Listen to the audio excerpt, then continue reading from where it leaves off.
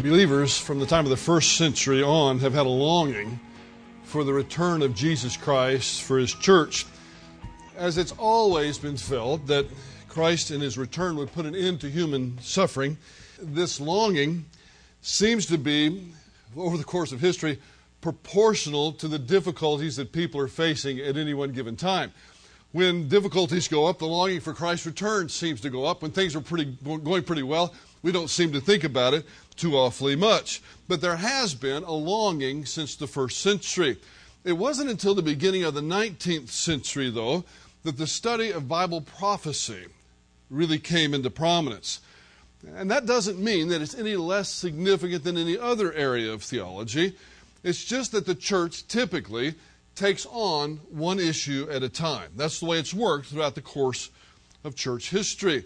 Early on in the history of the church, in the first few centuries, the issue was the humanity of Christ.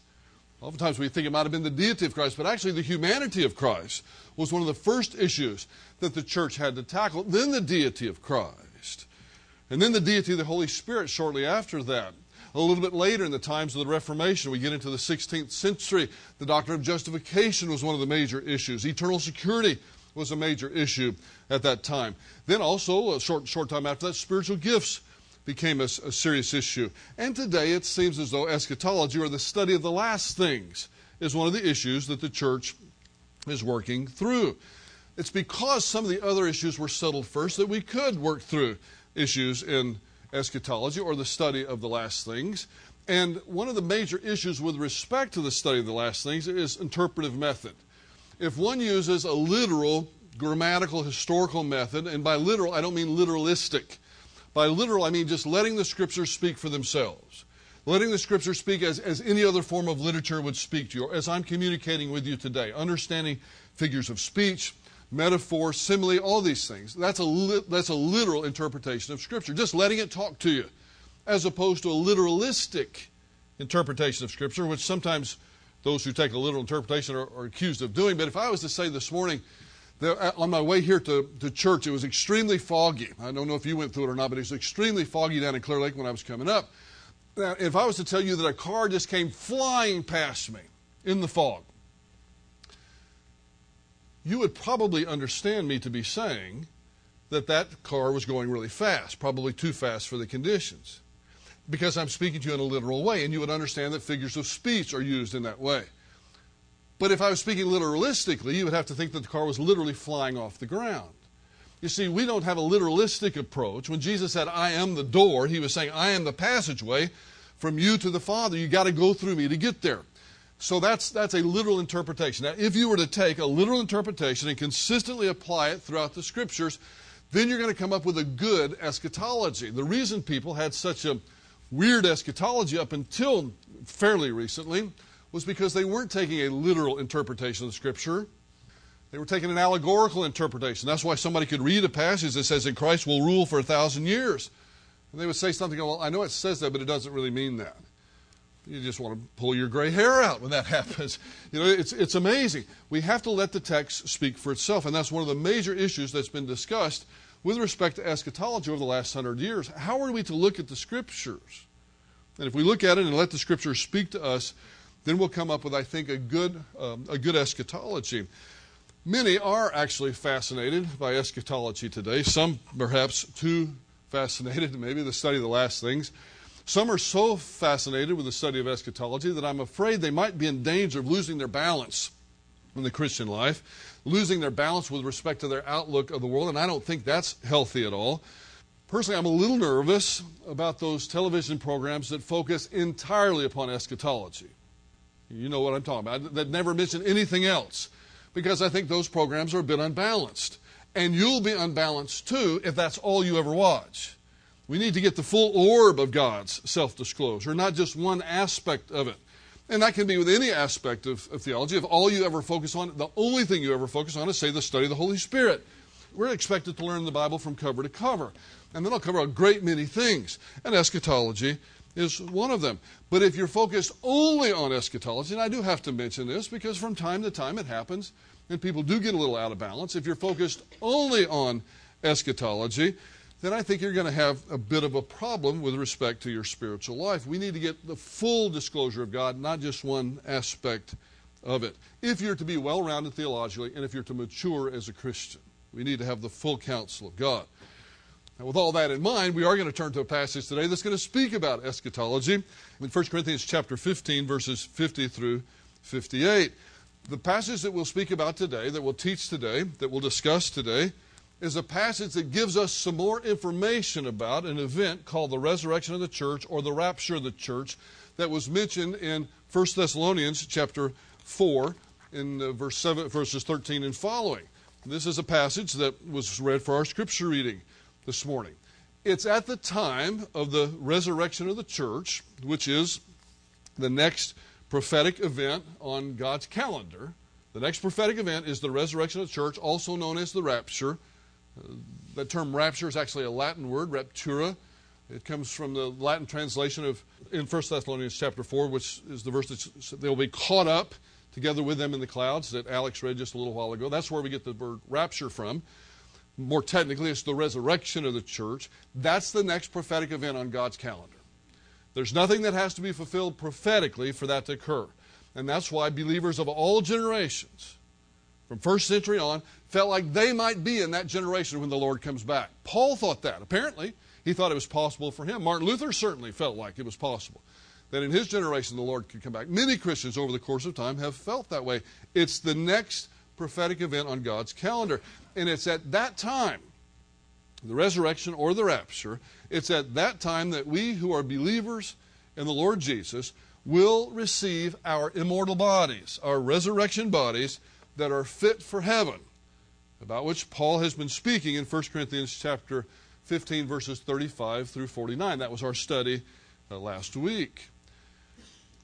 We will return to heaven after the resurrection of the church. We'll return to heaven in resurrection body, where, among other things, Christ will then evaluate us at the judgment seat of Christ. That's 2 Corinthians chapter 5, verse 10. We'll study that soon when we get there. The next prophetic event is the resurrection of the church. Could happen before we finish today. Could be another 100 years. I don't know. And I know that the whole idea about you can't know the day or the hour, but you can know the season. Well, we can get really wrapped up in that. I don't know. I'm not ashamed to tell you I don't know when the rapture is going to come. I'm not going to make a prediction as to when the rapture is going to come. When our Lord was asked when he was coming again, he said, I don't know, which is one of the mysteries of how the God-man could say, I don't know. Beware of people that say that I don't know the day or the hour, but I can know the season, and we're in the season. I know what they mean. But that season could be a really, really long time. Don't set a date. And don't say there are 99 reasons why the rapture is going to happen in 1999, because there's also 97 reasons why the rapture was going to happen in 1997. And I don't mean to mock. I really don't. But be careful. We need to be ready for the rapture to occur today. You also, listen carefully now, you also need to be prepared to go to heaven today if you were in a car wreck, or you were diagnosed with cancer or something else.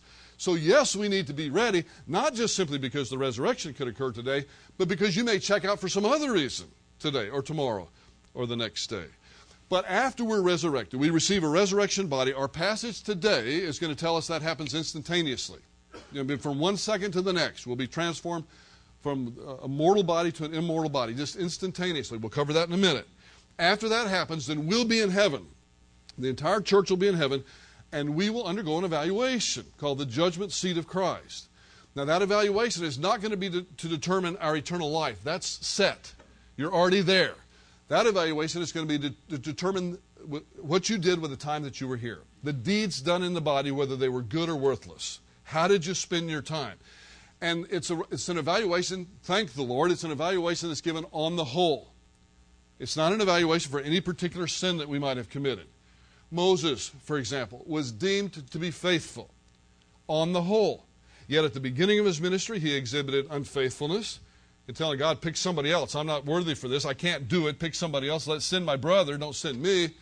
He also had a great act of unfaithfulness at the end of his life.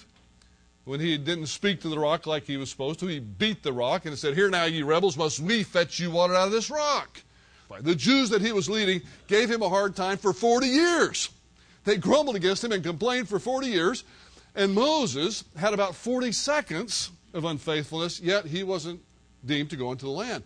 Because to whom much is given, much is expected, and Moses knew better. But it was a great act of unfaithfulness on Moses' part. Yet, Moses is said in Hebrews chapter 3 twice to be a man of faith. Hebrews 11, a man of faith. He was evaluated on the whole, and that gives me hope, comfort, doesn't it give you? Because we all stumble and fall from time to time.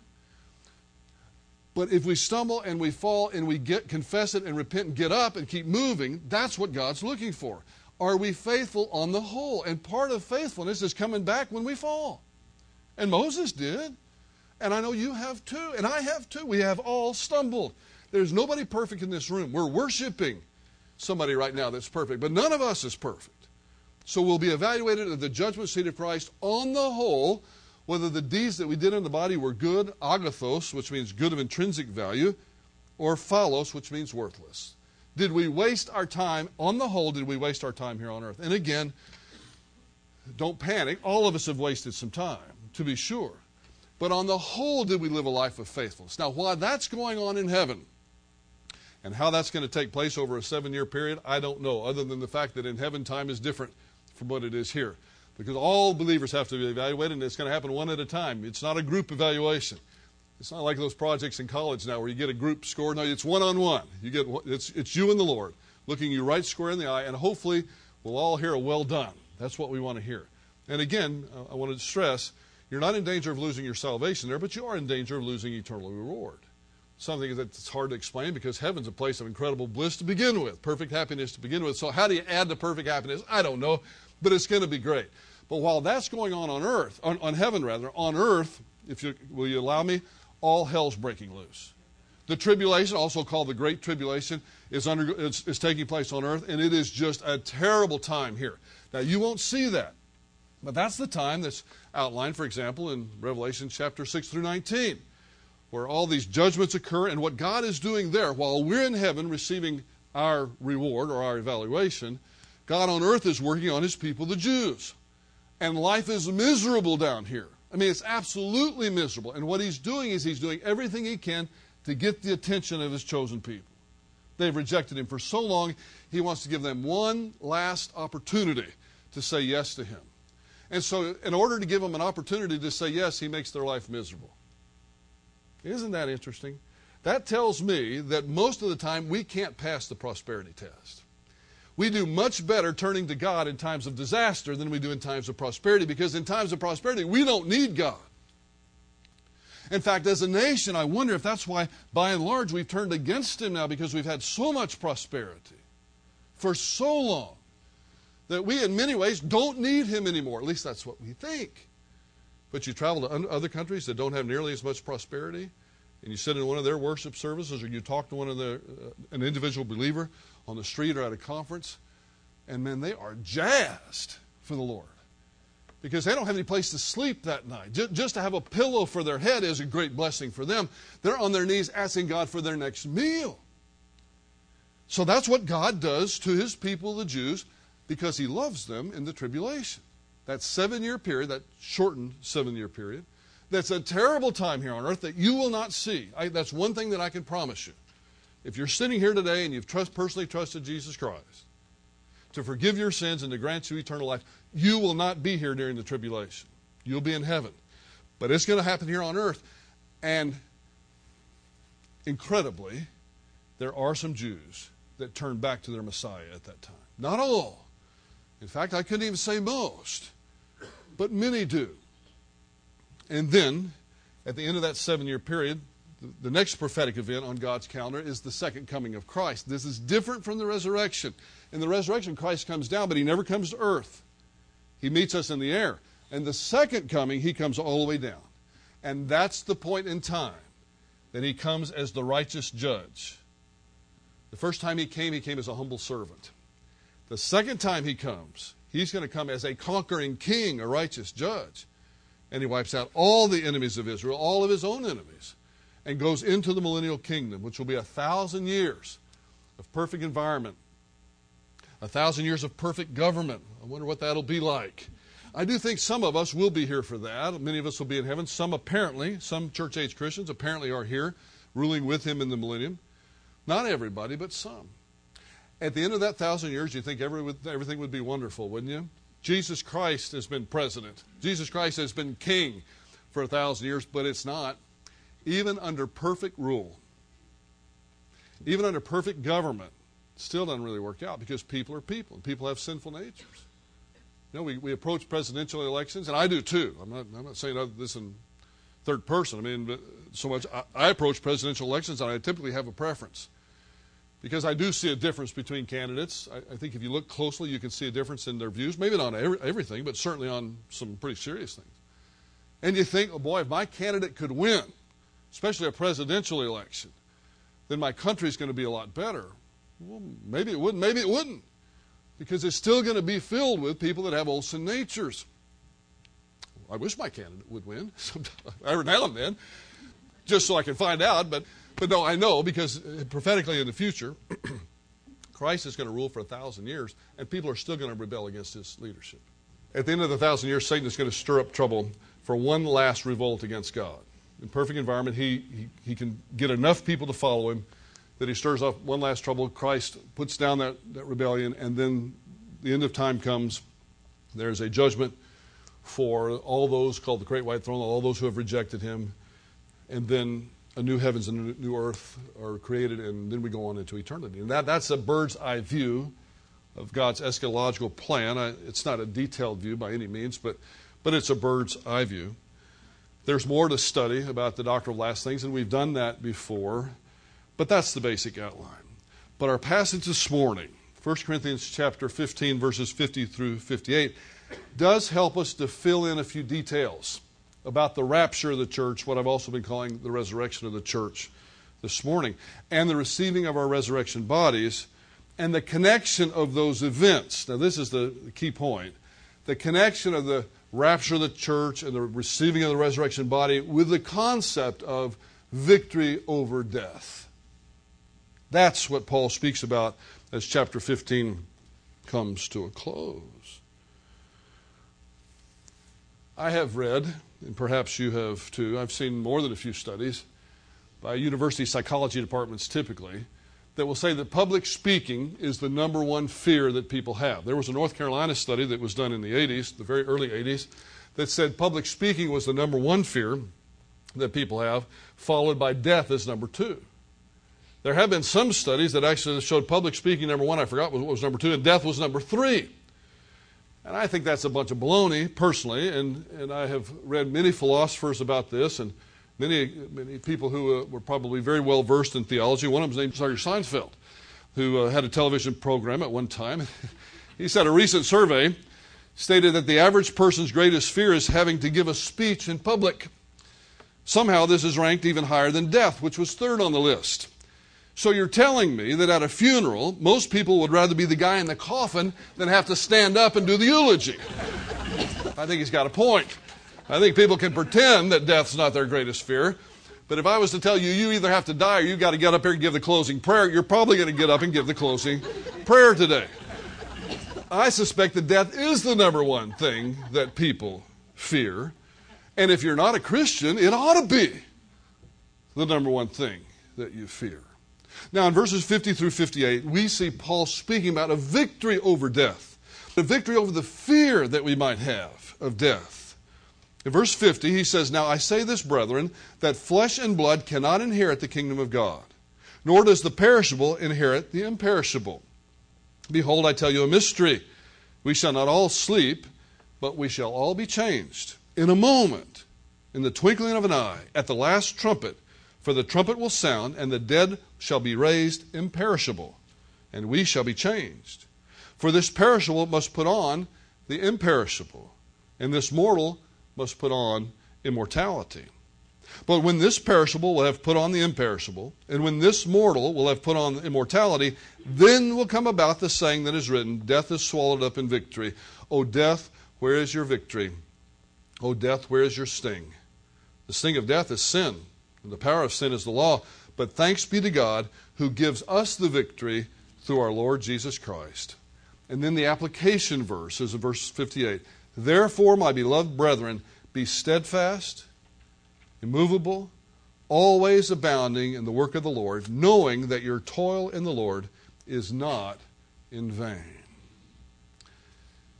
As we stressed last week, this present body that we occupy is not fit for heaven. It's an imperfect body. It's a body with a sinful nature. It's a body of corruption. It's a mortal body. And a mortal body, Paul calls it here flesh and blood, a mortal body is not fit for immortality. It's not going to work. You can't take a mortal body into eternity with you. That's why Paul says here that flesh and blood cannot inherit the kingdom of God. Flesh and blood is representative of this current earthly body that we have. But for heaven, we need a body that's appropriate for a heavenly environment. We don't have a lot of revelation about our resurrection body or the heavenly body, but we do have some.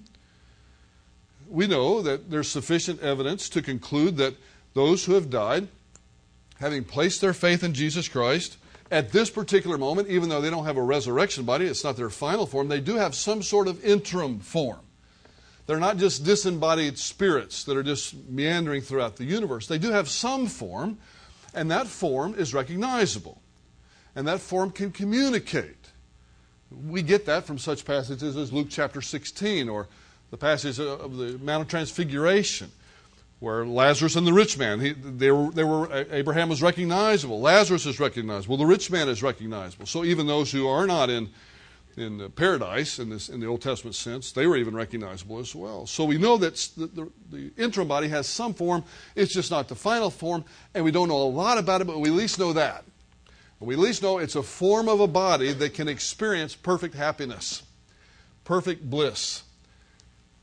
People take certain drugs, certain medications perhaps sometimes, because they're feeling really down and they need to get a charge. And some of these medications will put you in a state of incredible bliss for a short time. And then I'm told you come way down off of it and you need another one. And you need more the next time to achieve that state of bliss. In eternity, that's nothing compared to what you're going to experience all the time. And you're never going to come down off of it. And that interim body is going to be able to experience that bliss, but it's not the final form. We know from Philippians chapter 3, verse 21, that our resurrection bodies will look like our Lord's resurrection body. Which means, among other things, that we'll be able to eat in eternity. And I don't know all the wheres and wherefores about that. But I know that we'll be able to eat in eternity. Our Lord ate in resurrection body. We'll be able to converse and communicate with others. We'll be recognizable. We'll be capable of travel, but it'll be in a different way. You remember our Lord walked through a locked door, a solid locked door in His resurrection body. And that could have been because He was still the God-man, but more probably because the resurrection body is going to have a different molecular structure than this one has here. It makes sense to me because if the whole universe is our playground, we're going to have to be able to get there pretty quickly, although we'll be there for eternity, so I guess we could take our time and still make it. One thing we know from the book of Revelation is that we'll be capable in our resurrection body of something we're not capable of right now. And it might surprise you what it is. We'll be capable of perfect worship in eternity. Perfect, unhindered, unending worship in eternity. Now I have to admit, if you said worship, eternity is going to be one long church service. Some of us might say, well, it's their third alternative here, No, it's not like that at all. No. When we're face to face with our Lord, I don't think we're going to want to do anything else but fall down at His feet and worship Him. But there'll be other things because everything we do in eternity is going to be an aspect of worship. It's going to be absolutely awesome. And one thing that'll happen in eternity, we're going to sing in eternity. And every one of our voices will be Andrea Bocelli, or even better. We'll all have heavenly voices, perfect voices. And what a sound that heavenly choir will make. It'll be absolutely incredible. I doubt that it will be described in heaven as a joyful noise or a joyful sound like it is on earth. We just do it the best we can with the voices we've been given, but everybody's going to have a perfect voice then. And we spoke last week briefly, ever so briefly, but it's worth a mention today. We don't know what the appearance of age our resurrection body will have, but if it's like Christ, it's been considered that perhaps the resurrection body might appear to be about 33 years old in its form.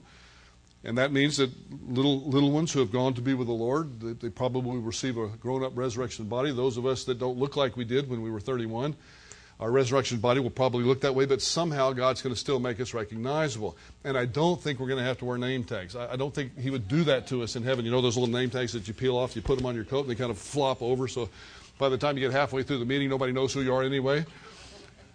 And they have their wife introduce themselves to you so that you can hear them introduce them back. It's not going to be that way in eternity. I know that trick too. I've never done it at church, though. So this resurrection body is going to be awesome. There's much we don't know about our resurrection body, but one thing we can be dogmatic about is this. Just as God provided us with a body that's appropriate for time, for right now, He's also going to provide us with a body that's appropriate for our heavenly existence.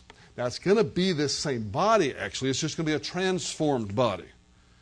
And people might ask sometimes how that could happen. Well, somebody's been in the grave for 2,000 years. God is perfectly capable, as one that made man of the dust in the first place, He's perfectly capable of reconstituting your molecules and putting you back together in resurrection form.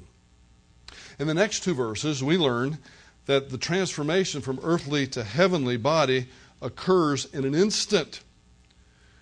It's not a process that takes a period of time. It occurs instantaneously. Paul says, in a moment, verse 52, in the twinkling of an eye. That's pretty fast. A twinkling of an eye is really fast, instantaneously. Not all of us will go through physical death. Most of us will. The overwhelming majority of humanity will, but there will be one generation that doesn't.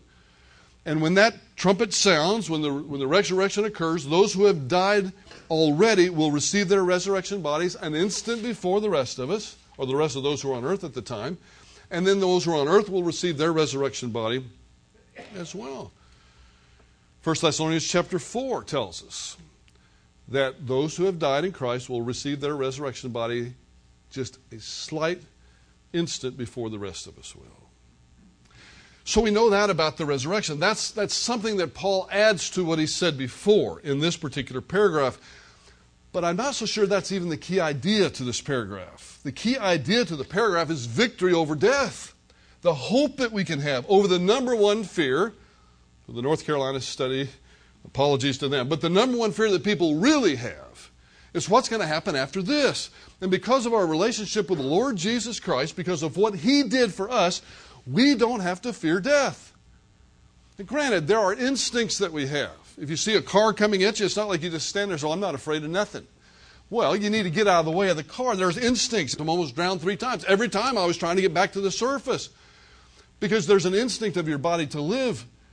But we don't have to be afraid, at the end of the day, we don't have to be afraid if God should call us home today or tomorrow. I don't have to be afraid if God chooses to call somebody I love home tomorrow either, that's a believer in the Lord Jesus. It's one thing to fear for yourself, isn't it? But it's another thing to say, boy, just to fear for someone else. Now, if they're a believer in the Lord Jesus, you don't have to be afraid about that either, because we find out as this passage moves on that there is a victory over death. The reception of the resurrection body is proof that death has been conquered. Not by anything that we've done, not by finding the fountain of youth, not by some incredible medical discovery, as great as those might be. No, death was conquered by Jesus Christ. Which means that we can live this life without fear of what comes next. And we can confidently serve God while we're on this earth. Knowing that there's meaning and purpose, that everything that happens here, and that we don't labor in vain. I can't imagine being an atheist that thinks that this is all there is. And as soon as this is finished, then I become an infinite nothing. Nothing. Not just somebody that's in the darkness that remembers what happens in the past, but they would think that you just become an infinite nothing at all. No wonder one of them concluded, why not suicide? Camus, that's what he said, why not suicide? If that's the way it is, and that was the logical conclusion to his philosophy. Just kill yourself now if there's no future, because there's no past either. Now, I'm not recommending that. That was Camus. He was an atheist. But Christians don't think that way. Because of what Jesus Christ did for us, we can have victory even over death. We get to verse 54. But when this imperishable will have put on the imperishable, and this mortal will have put on the immortality, then will come about the saying that is written, death is swallowed up in victory. Verse 54 reveals that the prophecy of Isaiah chapter 25, verse 8 will be fulfilled. Isaiah 25:8 reads this way, He will swallow up death for all time, and the Lord God will wipe away the tears from all of their faces, and He will remove the reproach of His people from the earth, for the Lord has spoken. There will be a time, and it was prophesied way before Christ, that Christ would be victorious over death. And then verse 55 is a quotation from Hosea chapter 13, verse 14. O death, where is your victory? O death, where is your sting? Those are two rhetorical questions. It's almost as if Hosea, speaking for the Lord, is mocking death at that point. Oh, death, you think you're such hot stuff. Where is your sting? Where's your victory? Well, it's gone. Again, not because of what anybody in medicine has done, as great as that might be, but it's gone because of what Jesus Christ did. He conquered sin, and therefore He conquered death. The sting in death is because of sin. That's how we got this in the first place. When Adam took the fruit from the hand of the woman, everything started to die at that point, including Adam. He doesn't die physically for another 900 years, but he began to die spiritually immediately. The sin problem is what's caused death. And I'm not talking about individual personal sins as much as I'm talking about Adam's original sin. That's what brought death into the world to begin with, and that's why death stings. That's why it's perfectly normal to have a tear run down your cheek, even at the funeral of someone who you know is a very committed Christian. Because it wasn't supposed to be the norm. The norm was supposed to be everlasting life, but when sin came into this world, then something that wasn't supposed to be here happened. And it is painful. But thankfully, we don't grieve as those who have no hope.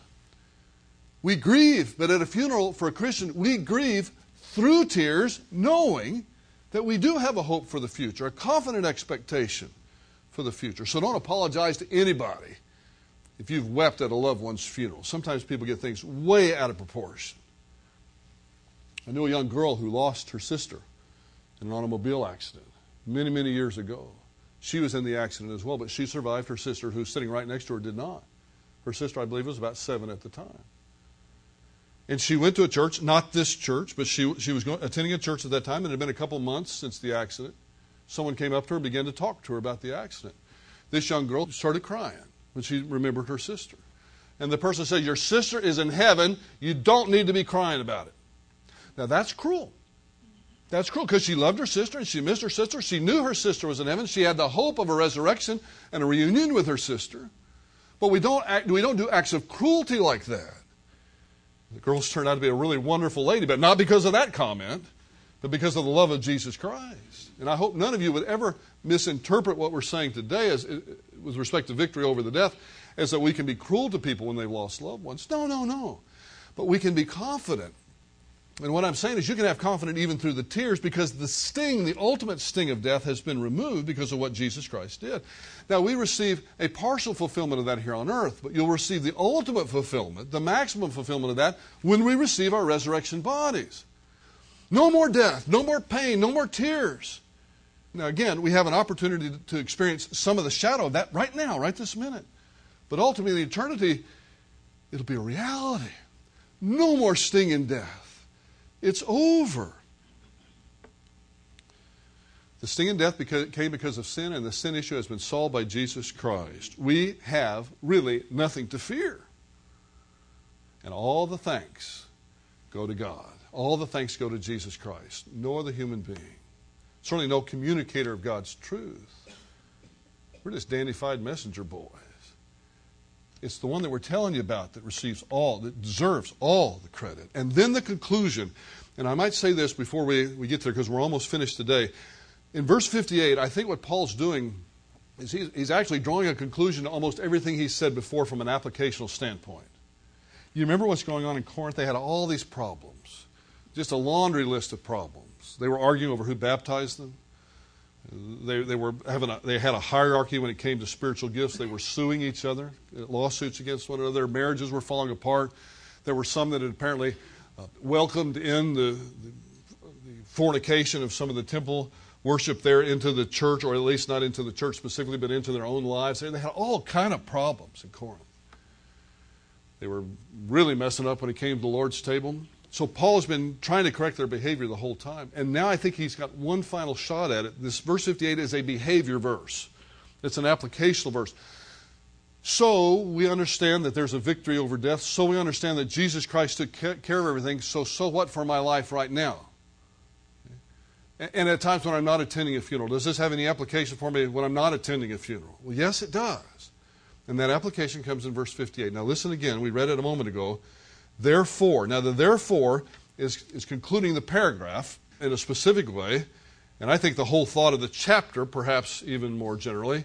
And maybe even what's going on from the first chapter. But at least this paragraph in this chapter. Therefore, my beloved brethren. Isn't that interesting? This is a group of people that had given Paul more problems than any church that he founded. In fact, if you started tallying it up, this church at Corinth may have given Paul more problems than all of the other churches combined. And yet, as he begins his conclusion to the letter, he says, therefore, my beloved brethren. And this isn't just Christian talk, you know what I mean? We call each other brother and sister, and you don't really mean it. But he means it here. My beloved brethren, what should we do? And then he gives a series of commands, actually. Be steadfast, immovable, always abounding in the work of the Lord. Don't be tossed to and fro by every wind of doctrine. Don't be tossed to and fro by every negative thing that happens in your life. And if you're a human being that's living on this earth at this time, there's going to be some difficulties next week for you. I don't mean to be the bearer of bad news, but there's going to be some things next week. And the week after that, and the week after that. And that's why Jesus says, don't worry about those things. They'll take care of themselves. It's going to come without you worrying about it. You focus on today. You can plan for the future, but focus on today. And what Paul is doing is he's concluding much in the same way that Jesus did in the Sermon on the Mount. Stand still. Be steadfast. Don't go anywhere. When times get tough, don't run away. I'm talking about spiritually. You don't have to run away. Stand right there. Always abounding in the work of the Lord. Keep it up. The devil, Satan, would love for you to quit. Don't be discouraged. There is a meaning and purpose to your life and the work that you're doing for God, whatever it is. Publicly, privately, inside the church, outside the church, and all of you are ministers for Christ in that sense. Keep doing it. Always abounding, not just a little bit, abound in it, in the work of the Lord. Why? He concludes, knowing that your toil is not in vain in the Lord. The work that you do in the Lord is not in vain. There's meaning and purpose in this life, even in the midst of suffering. With all the problems in Corinth, they didn't need to fear death. With all the problems that we face, one thing we need not fear, provided that you've trusted Jesus Christ, personally trusted Him to forgive your sins and to grant you eternal life. Salvation being by grace through faith apart from works. Provided you've done that, one thing that we don't have to fear is death. O death, where's your victory? O death, where's your sting? The sting of death is sin. The power of sin is the law. But thanks be to God who gives us the victory through our Lord Jesus Christ. The reception of the resurrection body is proof that death has been conquered, which means that we can live life without fear of death. We can live life without fear of what's coming next. And we can confidently serve God while we're on this earth, knowing that we don't serve in vain.